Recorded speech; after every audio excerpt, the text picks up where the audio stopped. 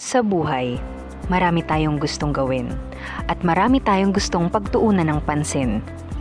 Ngunit paano natin ito gagawin kung wala tayong mapagsabihan ng ating mga saloobin? Listen to the special segment of Mi Canilla the Podcast. Dear Mi Canilla. Welcome back sa another episode ng Mi Canilla the Podcast. Sa totoo lang, this past 2 weeks, it's been tough for me to overcome things na feeling ko nagpa-pile up sila in a way kasi na nagsasabay-sabay yung mga inaasikaso ko. That's why hindi rin ako nakapag-podcast. To be honest, nagigilty ako kapag hindi ako nakakapag-record at least once a week. Kasi yun talaga yung parang binibigay kong oras sa sarili ko.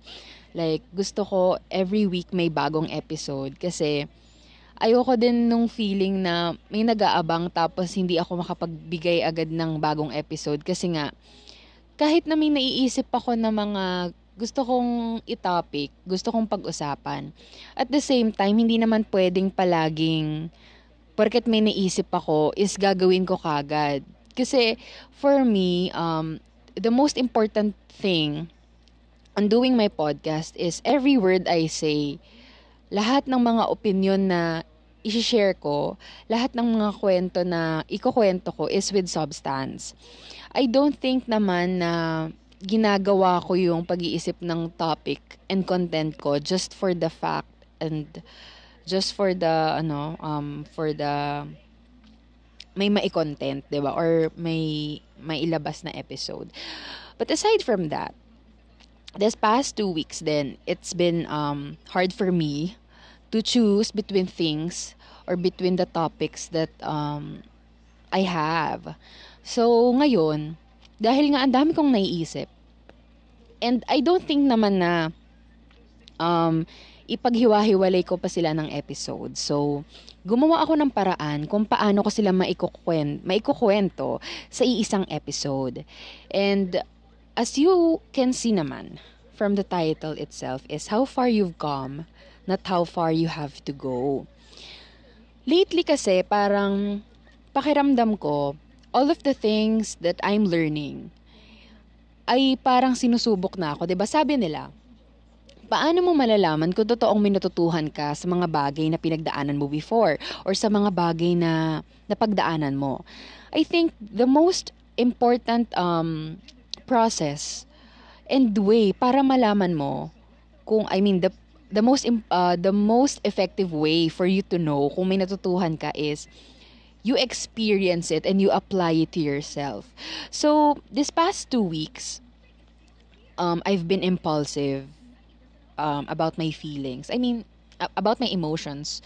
Kung ano yung feeling ko na, alam niyo yun, yung pag na-feel mo agad yung isang bagay, meron ka kaagad na conclusion. Meron ka kaagad na sinasabi na hindi mo pa nga napapatunayan kung totoo nga yun, di ba? So, parang, I admit it to myself, I did wrong for doing it, di ba? Pero, katulad nga ng sinabi ko kanina, ang dami kong gustong pag-usapan. So, isa na yun dito. Reflecting on the title, pag sinasabi natin tong phrase na to or these words, parang we tend to always connect it sa mga material things, sa mga visible progress sa buhay natin. Parang we tend to see, ano na ba yung mga nagawa ko for me to see kung hanggang saan na ba yung narating ko. And I think that's a misconception. Maybe progress is not always visible, but it is on your perception. Nasa sayo yan, the way you handle situations, the way you handle your emotions, and the way you handle things way better than before. I think lahat naman tayo is may Facebook. And generally, most of us is nakikita tong phrase na to on our timeline saying that I'm proud of myself because I handle things way better than I handle it before. Parang if my old self will commend on how I handle things, I think he or she will be proud of me. 'Di ba? Parang we tend to see this phrases or phrase on our timeline. And isa to sa mga dahilan and isa sa mga context ng gusto kong pag-usapan sa episode na to. We always see things different. We always want to see things on a different perspective, on a different angle. Pero hindi natin nakita o hindi natin napapansin na minsan nag-hold on tayo sa mga paniniwalang akala natin ikabubuti natin, but at the same time, it's not. It's not beneficiary for us, or it's not beneficial to us or to other people. And for me, we are always looking at the big things. That's why we are caught up to be discouraged to see our progress. Para kasing meron tayong sinusundan na pattern na parang makikita lang natin na successful tayo once we see these things happening to us. Na parang we tend to compare the progress of other people to the progress of our lives. Kaya parang nakikita natin na hindi tayo umuusad kasi hindi pa natin naaabot kung ano yung naaabot ng iba. And that's literally what I've been through nung 2020. Because as I mentioned on the earlier episodes of my podcast, the reason why I started this is because nung 2020, I really wanted to start vlogging. For me kasi, I really wanted to show people kung paano ako nabubuhay, kung ano yung take ko sa mga bagay na, I have my own principles and perspective, my values, my course. And pakiramdam ko, many people at my age take different things. Parang pakiramdam ko, iba yung paniniwala ko sa paniniwala nila. That's why I really wanted to start vlogging. Because vlogging for us, or for the most of us, know vlogging as yung parang haul or doing what the other content creators and vloggers do. But I really wanted to do this kind of vlogging itself. But that time, 'di ba, parang 2020, lahat tayo nakulong sa bahay. So parang I think I don't have enough space for myself to do it. Kasi nga lahat kami, buong pamilya nandito sa bahay. So parang that time, parang iniisip ko, paano ba? 'Di ba? So paano ko ba sisimulan? Paano ko ba gagawin yung gusto ko? In a way na hindi ako nakakaabala ng ibang tao, or hindi ko iniisip kasi na what if habang buhay na kaming nandito sa parang inisip ko na that time, what if nandito kaming lahat sa bahay for the rest of our lives. So, ibig sabihin ba, hindi na ako gagawa ng way on how to do, kung paano ko gagawin yung gusto kong gawin, or kung magagawa ko ba yung gusto ko. So, it's been a process. It's been years, kaya nga 2021 ko lang to nasimulan. It's because parang, it took time for me to figure out kung paano. That's why, kung hindi ko nagawa yung vlogging dati, I start blogging. So, that's the reason why I came up with the name Micanilla, because I really wanted to have a unique and witty name that is tied back to my name. Parang I want to give myself a original branding, parang ganon. So, I start doing blogging, and parang palagi ko siyang pinopromote sa Facebook and Instagram account ko. So, marami naman nagbabasa, and nakikita ko naman na nagkakaroon ng parang viewers. As well, sa podcast ko, nakikita ko kung ilan yung nakikinig. So, nakikita ko na nagkakaroon ng progress. So, doon pumapasok yung realization ko na way back elementary, I really love dancing. Parang that time, ang pakiramdam ko, dancing yung bubuhay sa akin. Na parang, if I continue doing this, hanggang magkaroon ako ng, parang, ma-feel ko na independent na ako. Siyempre, mga way back grade 4 to grade 5 days. Sumasayaw ako. And then, nagkakaroon ako ng mga exemptions sa class. Or, syempre, pagka naging part ka ng ganitong program or ganitong event, syempre may reward, syempre may exemption nga, 'di ba? So parang that time pinanghahawakan ko na yung pagsasayaw is makakatulong sa pag-aaral ko, parang ganon. Not until parang feeling ko, hindi naman ako nagsashine sa ginagawa ko. Well, I really want to commend my days or era na sumasayaw ako because dahil doon, na-build ko ang aking self-confidence. Maybe that's the reason kung bakit ako na-involved sa dancing before. It's really to build my self-confidence. But as time goes by, nung mga earliest days ko sa high school, junior high school, na-realize ko na I love writing pala. So ever since that time, I write poems, prose, essays. Parang lagi ako natutuwa pag nagsusulat ako. So, yun nga, naging part din ako ng school paper before. So, nakikita ko, nagkakaroon ako ng progress and nakikita ko na the things I want to do before is different from the things I want to do now. So, that time, parang bihira din naman sa school yung may writer. Kasi parang all of us can become an athlete, a singer, a dancer.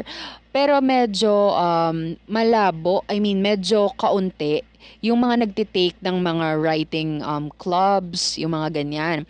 So, nung nag-junior high ako, I took Makata Club and Chatterbox Club with my writing skills. So parang that times nagsusulat-sulat lang ako ganyan.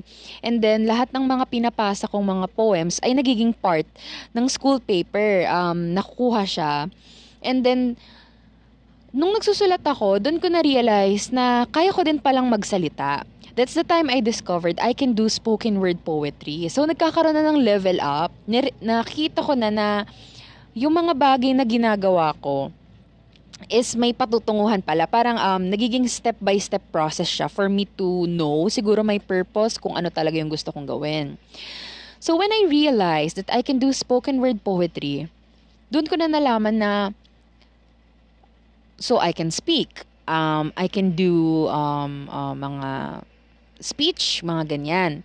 So that time, parang teachers and students sa school namin, nakita nila na I can do public speaking. And for them, I'm good at speaking. Syempre parang dati, hindi ko pa siya matake na gusto kong gawin kasi nga bago pa lang. Kasi parang, for me, I'm doing spoken word poetry because I write my own poems. So parang nagiging advantage ko pag nagkakabisado ako ng mga tula is because sinulat ko siya. So, that's the advantage of you delivering your spoken word poetry, especially kung ikaw yung nagsulat. Kasi alam mo yan, kasi ikaw yung nagsulat yan.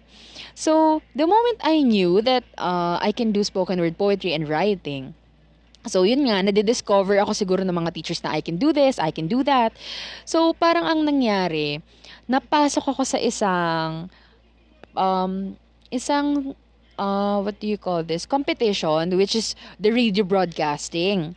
Tapos doon na pumasok sa isip ko na, hala, parang paiba-iba. So nagkaroon ako ng self-doubt na parang, hala, ba't ganun? Parang pakiramdam ko, naging all around ako.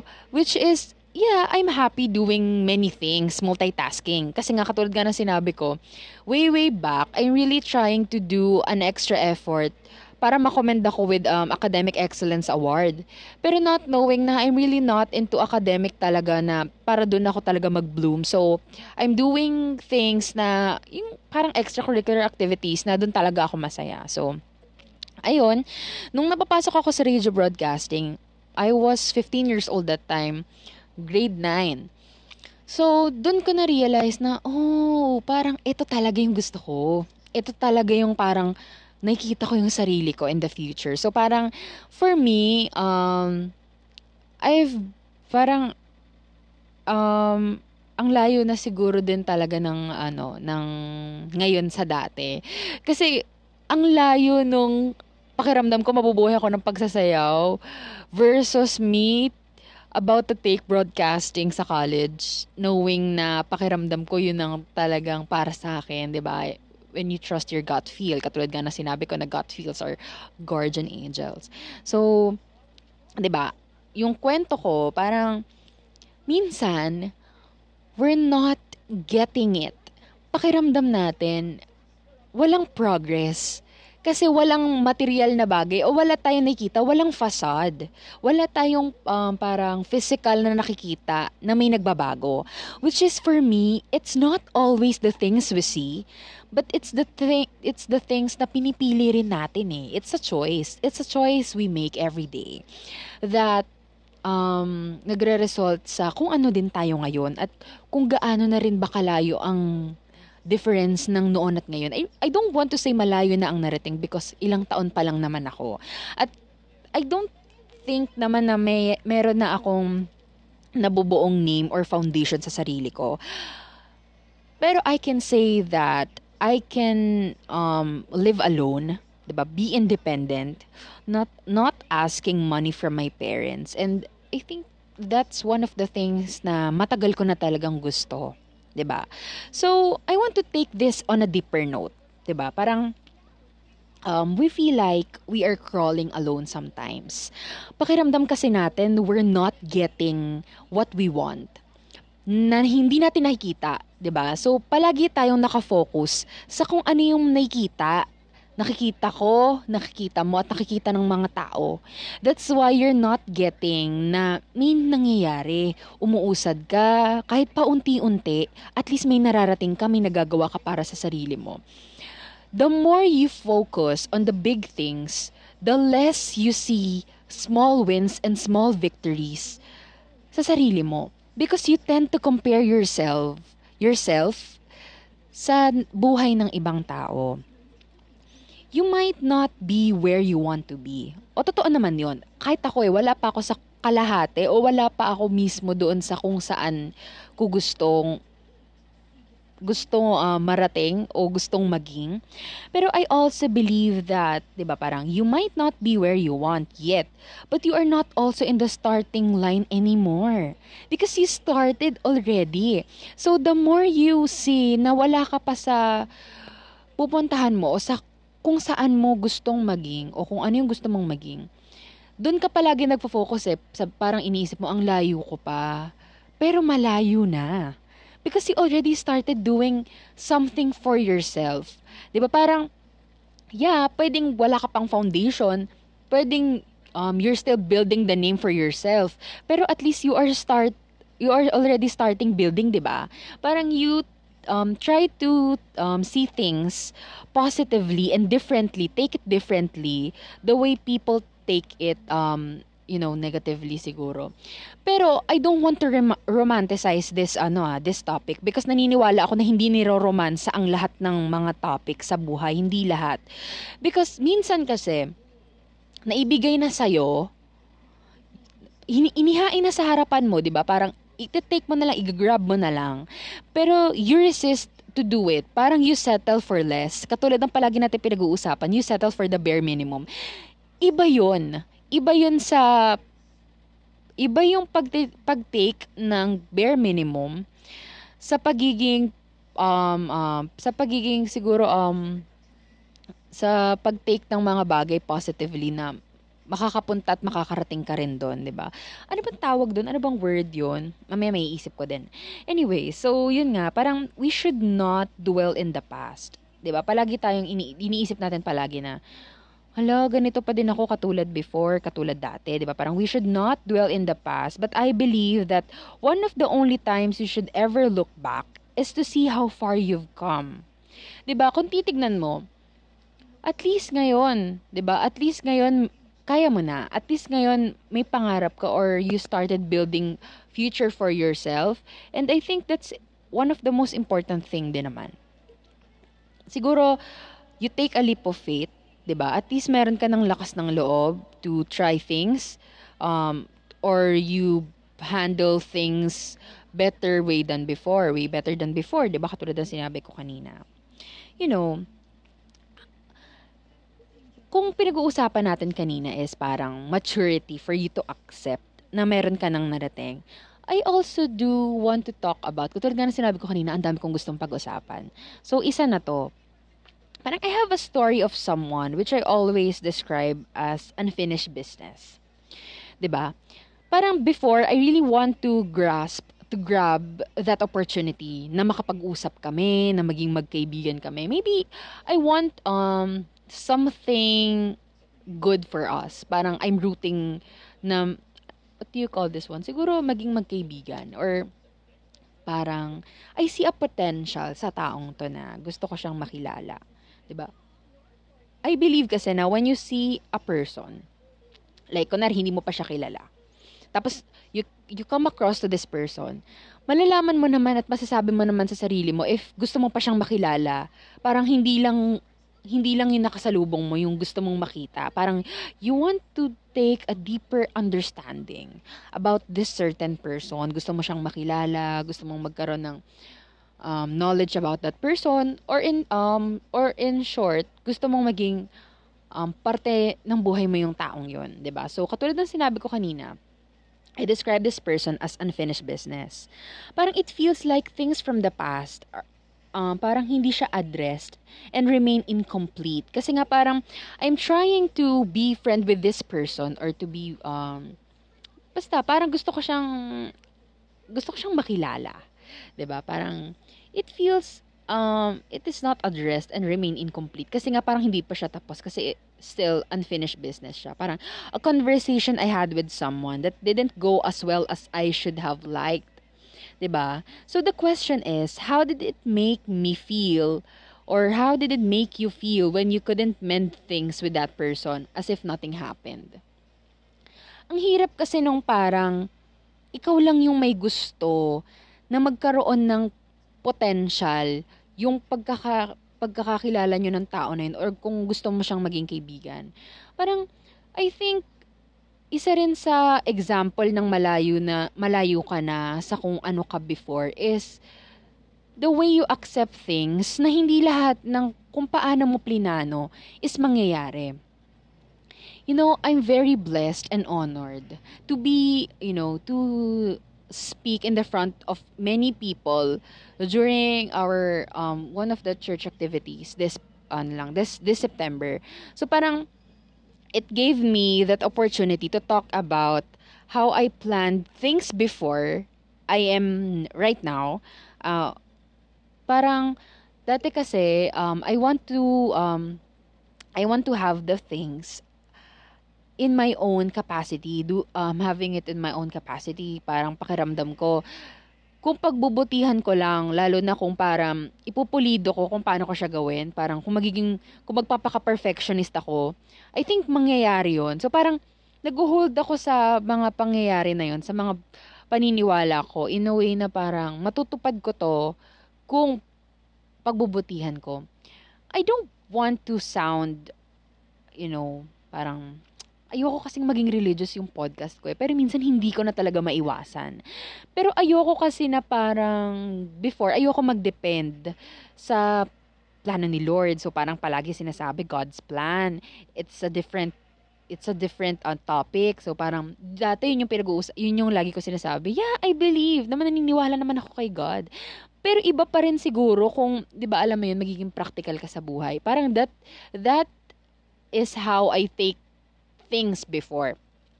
And I'm proud of myself na iba ko na siya i-take ngayon. So, looking back, if I'm going to look back, 'di ba, katulad nga na sinabi ko kanina, the only thing or the only time that you're going to look back is to see how far you've come. So, for me, kung titignan ko kung paano ko hinahandle yung situation ko before sa kung paano ko siya i-handle ngayon, palagi kong sinasabi na maybe kaya hindi nangyari yon is God destroys our plans because God knows that our plans are going to destroy us.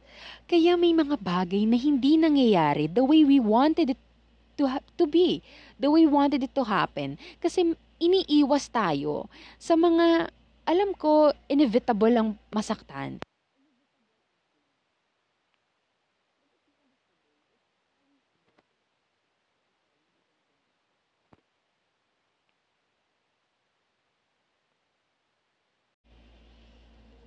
Inevitable ang pain at hindi natin mapipigilan kung talagang masasaktan tayo. And there's no such thing as unnecessary pain.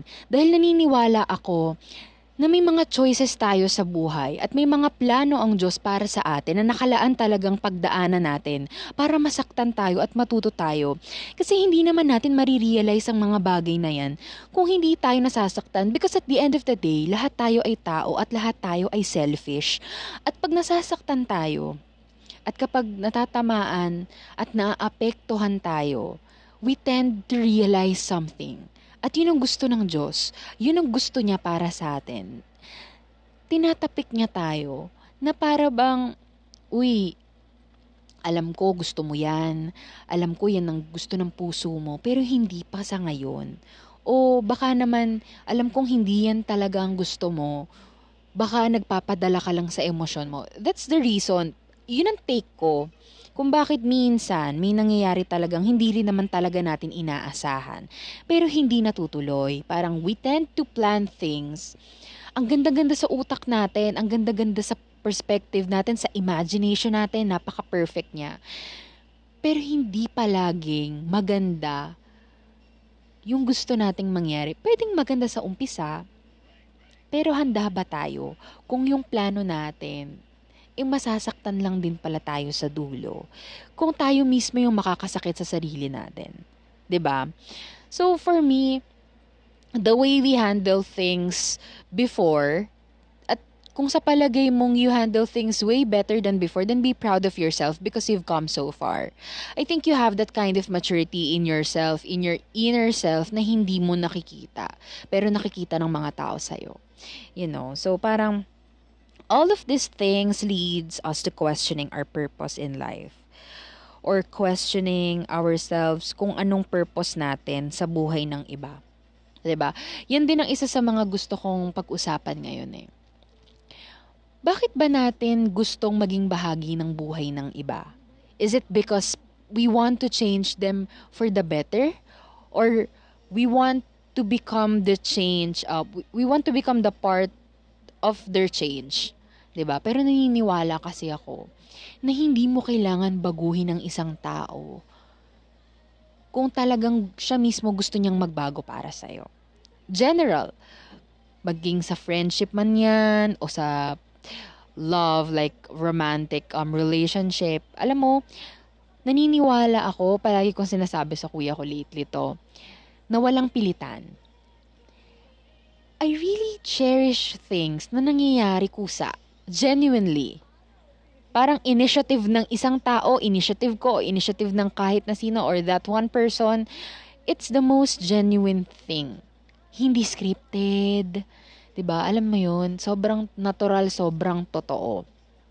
And I think that's part of us growing up, na parang we handle things or we see things na totoo na, realistic lang tayo. Realistically speaking palagi, nakikita yung practicality ng buhay, yung realidad ng buhay, na hindi palaging nagro-romanticize ng mga imposible namang mangyari, or we tend to romanticize our imagination. Parang iba kasi siya, 'di ba? Parang iba kasi yung pakiramdam kung talagang nangyayari siya in the most genuine, in the most innocent way possible. Na ginusto mo at ginusto ng mga tao, sila mismo yung kusang gumawa, 'di ba? Parang without you demanding for it, 'di ba? So, for me, it's always important for us to, go back to past. Parang siguro pag we need a break, we need a self-reflection. Hindi naman tayo pwedeng mag-reflect sa hindi pa nangyayari. We always reflect from the things that happened. Maging maganda man yan o mabuti, we always reflect to these things, diba? So, we go back to things that maybe, torn us apart, just so we can go back to our essential question, why and how. Yun din naman ang dahilan kung bakit tayo nagre-reflect. Yun din naman ang dahilan kung bakit tayo nagdudwell sa past. It's because meron tayong mga unfinished business. Meron tayong mga unanswered questions. How? Why? Bakit? 'Di ba? Nakaraan nga tinweet ko, parang it kills myself parang to ask myself a question, why? parang palagi kong nasasaktan yung sarili ko every time I ask myself why. Kasi, I hate being, ano ba tawag doon? Parang, hindi naman I hate, pero parang nasasaktan ako once naririnig ko yung totoo. Parang, I want to paniwalaan yung nasa isip ko. Na baka, kunwari, baka kaya siya umiwas kasi ganito, baka kaya siya nawala kasi ganito. Pero the moment na maririnig ko yung totoo, kung bakit nangyari yun, parang mahirap, masakit siya. I think lahat naman tayo ganun. Masakit naman talaga marinig ang katotohanan. And that's part of the maturity siguro, the acceptance, the way we accept things na, ganito talaga siya mangyayari, di natin siya mapipigilan. 'Di ba? So, if it's not for the decisions we made before, wala naman tayo sa kung nasan tayo ngayon eh. 'Di ba? Kung hindi ko naman siguro pinili kung ano yung ginagawa ko ngayon, kung hindi ko naman siguro pinili yung mga bagay na yun before, wala rin naman talaga ako sa kung nasan ako ngayon.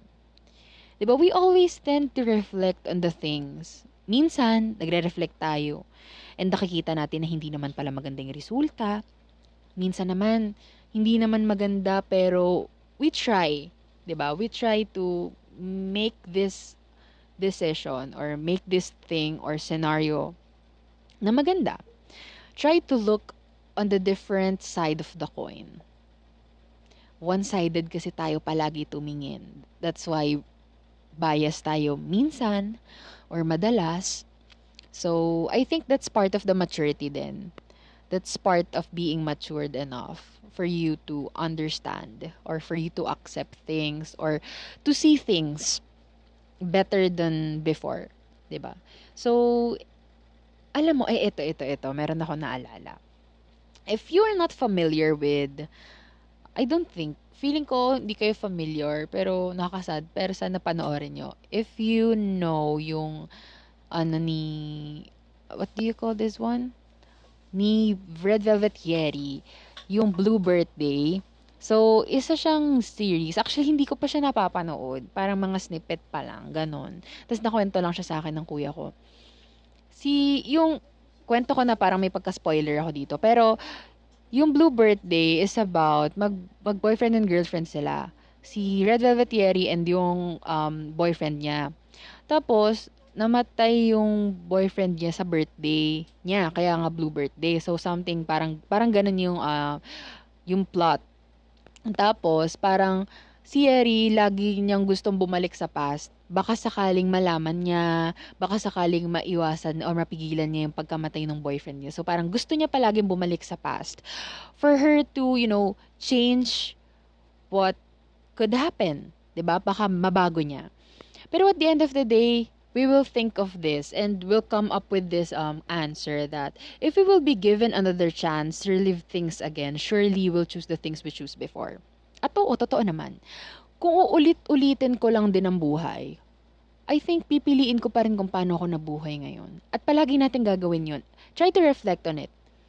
'Di ba?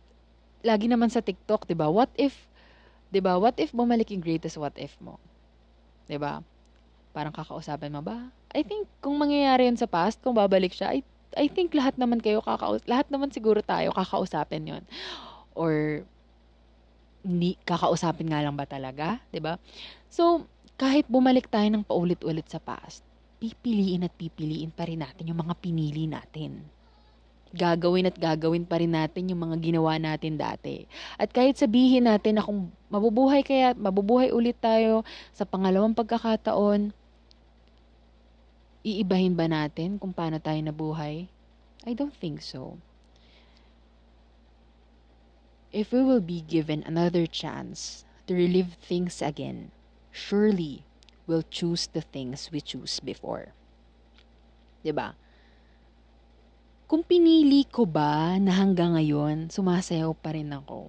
Kahit alam ko naman sa sarili ko na hindi ako dun magaling. I will just question myself na why give all that up to be someone you're not? 'Di ba? Bakit ko nga ba isusuko yung mga bagay na gusto kong gawin para mabuhay sa katauhang hindi ko naman gustong maging ako?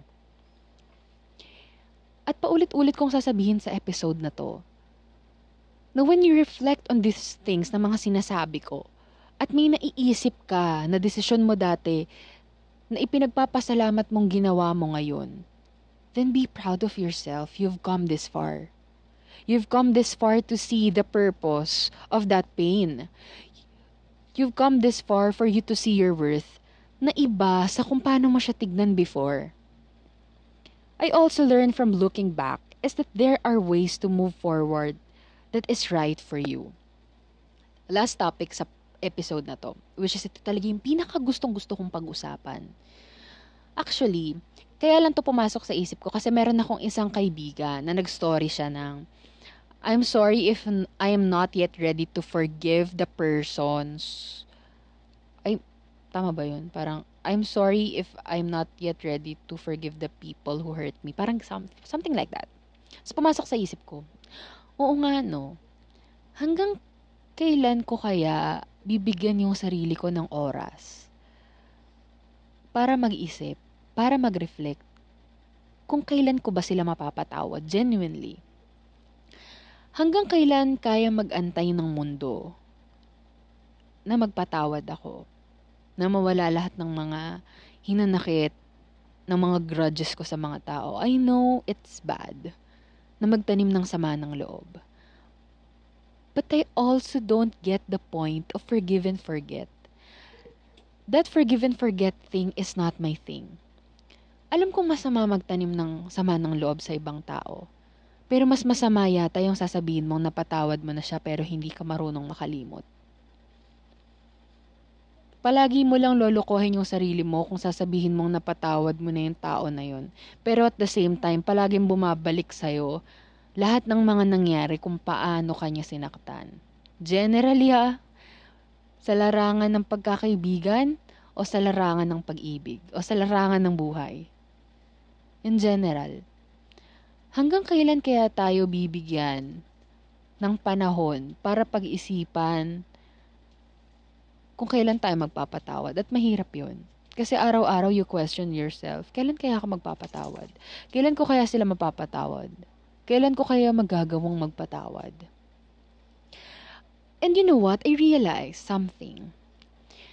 Hindi pala tayo nagpapatawad ng sa pare-parehong paraan. Because I believe we forgive people on the right way na nababagay para sa atin. 'Di ba? Parang I really believe that there are ways to move forward that is right for you. Yung healthy sa'yo, yung makakabuti sa'yo, ganyan. And I really take that seriously. Bakit ako magpapatawad kung hindi ko pa kayang kalimutan? So, forgive and forget is not my thing. That thing is not my thing. Kasi lahat tayo, may sari-sariling dahilan kung bakit tayo nasaktan. At may sari-sarili rin silang dahilan kung bakit nila tayo sinaktan. At ganun din ang take ko sa pagpapatawad. May sari-sarili rin tayong paraan kung paano magpatawad. May mga bagay na hindi na kailangan kumprontahin. Kasi at the end of the day, ano bang paliwanag? Ano bang eksplanasyon ang gusto mong marinig? Kung nakita naman na ng dalawang mata mo yung katotohanan, parang magpapalusot lang sila, igagaslight ka lang nila. Kung magpapaliwanag pa sila. Kung may iba-iba tayong paraan kung paano nasaktan at kung may iba-iba silang dahilan kung bakit nila tayo sinaktan, I surely believe na lahat tayo ay may iba't ibang paraan kung paano magpatawad. I really, lahat ng mga sinasabi ko, talagang pinaniniwalaan ko at ginagawa ko. Probably kasi I believe that it is completely possible to move on without forgiving the person who hurt you. I Love You Hater, 2018 by Chris Aquino. Ang pagpapatawad ay ireregalo mo sa sarili mo para makalaya ka na sa puot at sakit ng nakaraan. Para sa mga sakit na dulot ng nakaraan sa'yo, na dinulot nito sa'yo. Naniniwala ako dun. What if the What if the person that hurt you is not asking for the apology? 'Di ba? Is not asking for the, your apology. I mean, paano kung hindi naman sila humihingi ng tawad sa'yo? O paano mo patatawarin? Habang buhay ka lang din bang mag-aantay na humingi sila ng tawad sa'yo dahil nasaktan ka nila? No. Give it to yourself. Iregalo mo yan sa sarili mo. It's not always for them na makatulog na ng mahimbing sa gabi, knowing na napatawad na sila na nasaktan nila. No. Give it to yourself para magkaroon ka ng peace of mind. At ayun ang problema ko. Hindi ko alam kung kailan ko maibibigay yun sa sarili ko. At dun sa kaibigan ko na sinabi ko nga sa inyo na nag-my day siya nun. Parang, I'm really thankful to you, kuya. Nabigyan mo ako ng topic. I mean, na-open mo yung mind ko and heart ko to reflect, nga no, kailan ko kaya sila mapapatawad? Kailan ko kaya siya mapapatawad? Hindi ko alam. Hindi ko alam yung sagot, hindi ko alam kung kailan. Ayoko siyang patawarin para lang matapos na. Kasi pag ginawa ko yon, para lang din akong hindi nagpatawad. Magpapatawad lang ako kapag completely kaya ko nang kalimutan lahat ng ginawa niya. Papatawarin ko lang siya kapag completely kaya ko nang tanggapin yung naging effect ng pananakit niya sa akin. Alam niyo, naniniwala. I mean, ganun pala yun, no? Minsan, may level pala ang pananakit ng tao. Sa sobrang sakit, pati yung potential person na nakilala mo after niya is mauudlot. Sakit, no? Akala mo nagkasakitan lang kayong dalawa. Pero sa sobrang sakit, naapektuhan yung susunod sanang, alam mo yun, wala. Bumabalik lang ako dun sa first topic natin for today. Na may mga plano tayo na hindi natutupad, may mga plano tayong gustong mangyari pero hindi nangyayari at masakit. Pero I want to be brave, 'di ba? Parang lahat naman tayo gustong maging matapang. At proud ako sa lahat ng mga taong hinarap lahat ng mga bagay na yun kasi we all come this far. Ang layo na natin. Isipin nyo, matatapos na naman ang taon na to. Ang dami na naman nating hinarap. Hindi talaga madali. Lalo na kung pakiramdam mo mag-isa ka lang. Pero ako na nagsasabi sa inyo, hindi kayo mag-isa kasi kasama nyo sarili nyo. Bago ako magsimulang mag-podcast ngayon, ang pinaka main question ko lang sa sarili ko, para may panghugutan ba? Kasi, for the people who doesn't know this, I'm doing podcast na walang script. I'm just give myself a title and then go on. So my question to myself kanina before I start doing my podcast is, paano mo patatawarin yung tao kung palagi mo lang matatandaan yung nagawa niya o ginawa niya sa'yo? At bumabalik sa akin yung sagot na, kung magagawa ko yun, that's the time I can tell myself I've come this far. Or pwede ko ring sabihin sa sarili ko na I've come this far, knowing na I'm giving myself a time, a space, para pag-isipan at para ihanda ang puso ko sa araw na dumating na kaya ko na siya patawarin. Eventually, maturity can come along anywhere. Maturity can bring peace to your life, knowing that you can possibly do, na you don't have to explain your side, lalo na kung, alam niyo yun, lalo na kung it talks about how you feel. Diba? Hindi mo naman kailangan lagi mag-explain kasi hindi naman lahat ng bagay kailangang may sagot. Going back to where I started, hindi naman natin malalaman kung anong mangyayari. Everything is unpredictable. Pero the moment we knew na nalagpasan pala natin ang lahat ng mga unpredictable sa buhay natin, then we can finally say na we've come this far. Pero malayo pa. Malayo pa, pero malayo na. And I'm really thankful for the people na paminsan-minsan, kahit na hindi kami madalas nagkikita, honest pa rin sa akin. I've come this far din siguro na ang dami ko na rin talagang connections. I'm done sa phase na lahat na lang ng bagay pinapalipas ko, pinapalagpas ko. And I can proudly say na I've come this far. At sa lahat ng mga tumapos ng episode na to, thank you for listening. And I hope that we can always find our core, siguro. Palagi tayong bumalik kung bakit tayo nagsimula, kung bakit natin sinimulan ng mga bagay, kung bakit natin ginustong gawin ng mga bagay na yun. And try to reflect. See where you started and see yourself now. As in right now, habang pinakikinggan mo to. Huwag mong tignan kung gaano pa kalayo ang babagtasin mo. Huwag mong tignan kung gaano pa kalayo ang pagdadaanan mo.